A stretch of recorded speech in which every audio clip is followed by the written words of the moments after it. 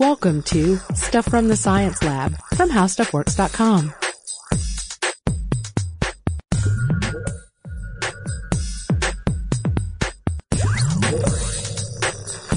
Hey guys, and welcome to the podcast. This is Allison Mattermilk, the science editor at HowStuffWorks.com. And this is Robert Lamb, science writer at HowStuffWorks.com. Allison, do you know what April 18th is? I have a sneaking suspicion. Yes, it is Velociraptor Awareness Day, or at least that's what the internet tells us. It's kind of picking up as like an internet sensation, kind of a deal, kind of like one of those meme things.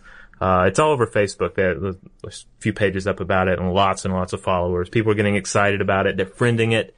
They're saying they like it, and other people are liking that, you know, all the stuff that goes on. People are pretty into the raptors. No, I don't think they have any other dinosaur appreciation days, do you? No, not that I know of. This is special because the Velociraptor is a special dinosaur. This is a hip dinosaur. This is not a Diplodocus or anything. Stegosaurus. And a lot of people think velociraptors are pretty special, so we've decided to vote this podcast to said dinosaur.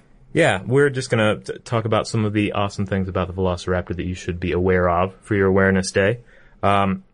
Most people are familiar with Velociraptors pretty much from Jurassic Park. I think that's really what set it off. Michael Crichton's novel and the subsequent at least three films. More on the way. But basically, this is the smaller dinosaur in Jurassic Park. Not the tiny one, but the smaller villainous dinosaur. They're they would tend to be like 5 feet long, stand, depending on how they're stooping, like 3 feet tall or up to like 5, you know. Sort of a longish neck, long tail, kind of an evil birdish head, not super tiny front arms, but, you know, some smaller front arms. And then their feet terminate in these 3.5 inch retractable claws, like huge talons. And that's where really all the fun is, because, they're like tearing into things with those, right? Through the whole movie. And also in the movie, they're super smart, right? They're opening doors and Sam Neill's talking about how they're as smart as chimpanzees. And then there's that awesome scene where like the really, like cool hunter is gonna shoot one, right? And, no, he's not. Yeah, because he thinks he's gonna walk right into range, and then something rustles in the bushes by him. And what does he say? Clever girl. Right, and then he gets eaten. Because he's so cool that the moment before he's eaten alive by a dinosaur, he's like, oh, she's pretty smart. You know, like, who does that? Who has that moment of clarity before they're eaten alive? Nobody. But anyway, it's that moment especially has really taken off among Velociraptor fans. You can get a shirt that says clever girl. That's a Velociraptor head on it. Yeah, so are they that clever? I'm not sure that they are. And that's our first cool awareness fact for Raptor Awareness Day.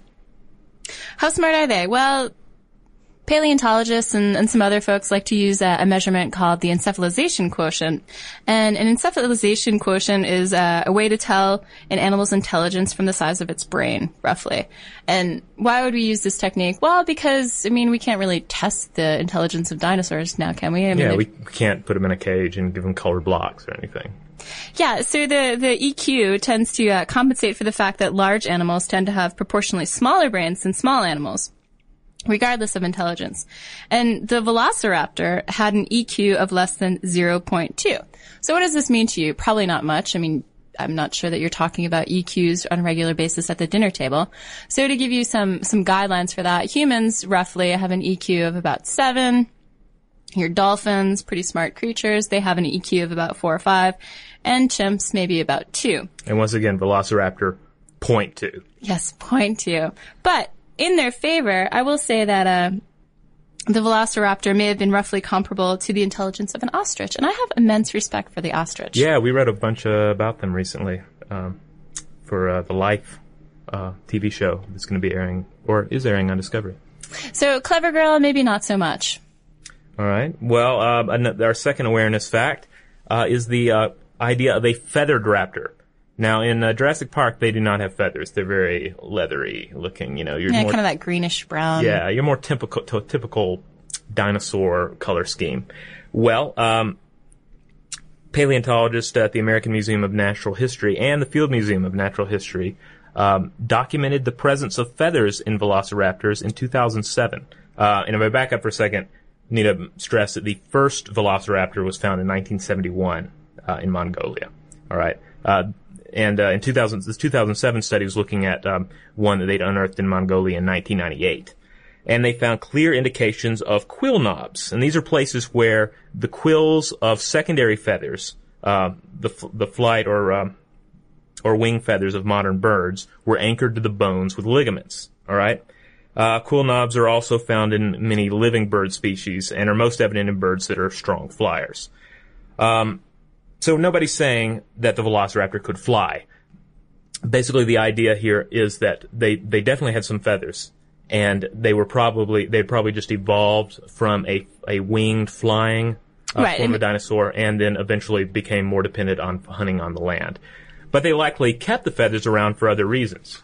Yeah, like, maybe to attract some ladies. Right. Always good to have some colorful plumage for that. Also, temperature control.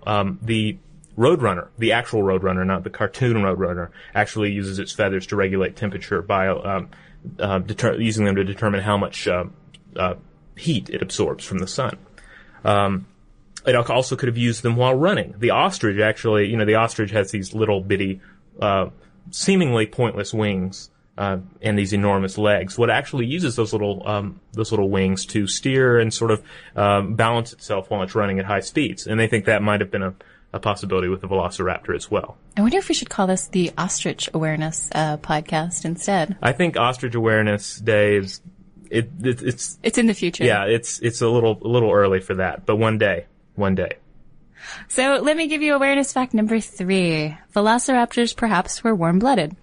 And why might we think they were warm-blooded? Well, because they were high-energy hunters, and they also had the presence of feathers that Robert just talked us through. But another key thing is that they may have had these high-powered oxygen pumps, right? Because if you're going to go on this, super intense hunting expedition, what are you going to need? If you're going to chase down your prey, you're going to need oxygen, right? Mm-hmm. You're going to need to have an excellent respiratory system. So there were a bunch of researchers out of Ohio University who published a study in Nature, and they were theorizing that these high-powered oxygen pumps in raptors could have boosted dinosaur metabolism, enabling meat eaters like, your T-Rex, your raptor, and others to be, these very effective and active hunters. Mm-hmm. And a lot of this comes down to air sacs in the bones. And they were able to, they observed these air sac systems in like 200 different modern birds and then saw some of the same patterns with velociraptors. That's pretty cool. Yeah. So for awareness fact number 4, we're going to come back to those 3.5-inch retractable claws. Previously, paleontologists thought that this, because you look at a giant claw and you think, like, gashing. It just looks like something you would just gash into something with and, like just rip in 3-foot abdominal gash, blood gushing out, right?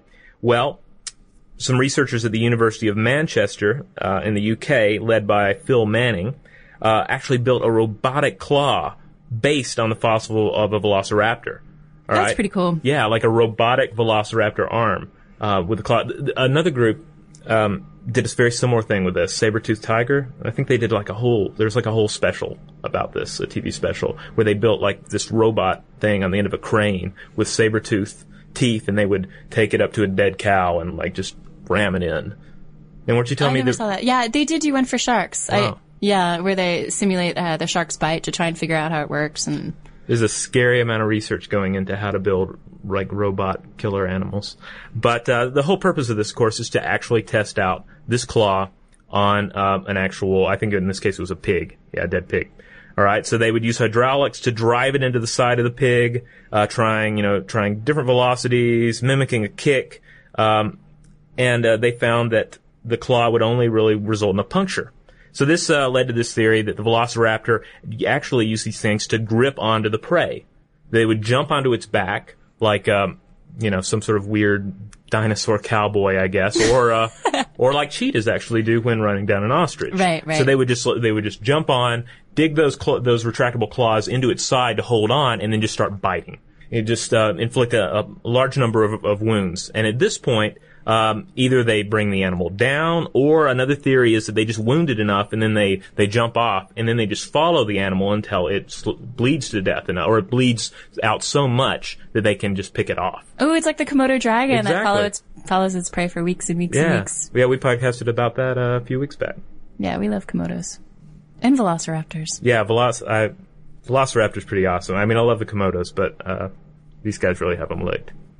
So Phil Manning, the same guy who was working on that robotic claw, evidently had a lot of time on his hand, and he evidently is a lover of velociraptors too, because he took the trouble to find out if this hand claw that he made could support the dinosaur's weight when it was climbing. And this is awareness fact number 5. Yeah, awareness fact number 5. Thank you, Robert. And Manning suggested that the Velociraptor used its climbing ability to kind of lurk in the trees and perch in the trees, and then, along comes some unsuspecting prey and whammo. Just leaps right out of the trees. I'm thinking we're going to see that in Jurassic Park 4. There's going to be a scene where a guy's out there hunting the velociraptors, and he's looking around, where are they, right? And then he looks up, and then what is it? Nothing but velociraptors, just crowded in the trees like pigeons. Clever girls. Yep, and then they come down on him. Yeah, so Manning got the idea for velociraptors hanging out up in the trees, thanks to the Microraptor, which is a tiny dinosaur in the same family, but which lived 50 million years before. And it also had 4 feathered limbs to help it glide down from trees. But not everyone is really sold on this climbing ability. Right, yeah. Basically, the counter-argument made by some paleontologists is that there weren't going to be as many trees around that the velociraptor would be able to climb, and that while it may have had some ancestors that climbed trees and jumped down on things, that it was really just using these more to anchor itself on its prey and bite, like we were talking about in fact number 4. So the trees couldn't support its weight. So maybe like a sequoia. Maybe if it climbed a sequoia. Yeah, I'm guessing like maybe your thicker trees. Either way, it's a fantastic mental image. So April 18th. If you go to the Facebook page for just do a Facebook search for Velociraptor Awareness Day, you'll find that they have a number of different recommendations for ways to celebrate. Some of the ones we particularly like, there's one where you just read up on the latest info and be prepared to hold impromptu seminars on the streets. And I would just modify that to your break room if necessary, your elevator, or maybe while you're driving, to work, you just roll down your window and talk to the guy next to you who stopped at the stoplight. Give him the facts that we mentioned here. Do a little independent research on the net. And start, whipping out your dinosaur facts on the train. People will love you. There also was another favorite that Robert and I liked, and this one was dress up. Dress up as a velociraptor. Yeah. Hold some mock attacks throughout the day to really... especially in the workplace. Yeah, feel free to test out that climbing ability thing and tell us how that works out for you, and maybe that can add to Phil Manning's body of research. Perch up in the trees. Because really, we're unprepared for it. Like here at work, we do regular fire drills and all. But when's the last time we had a velociraptor drill? Never had it. One could just come in here and just have the pick of us. It sure could. Which is why Velociraptor Awareness Day is such a good idea. It is. It's an excellent idea. So, if you're planning to celebrate in some way, shape, or form on April 18th, tell us about it. Are you going to have a Velociraptor party? Great. Take some photos. Shoot them our way. We'd love to see them. Yeah, if you're going to dress up as a Velociraptor, please be sure to send us the photos. Yes, definitely. And of course, you know how to do that. Send us an email at sciencestuff@howstuffworks.com.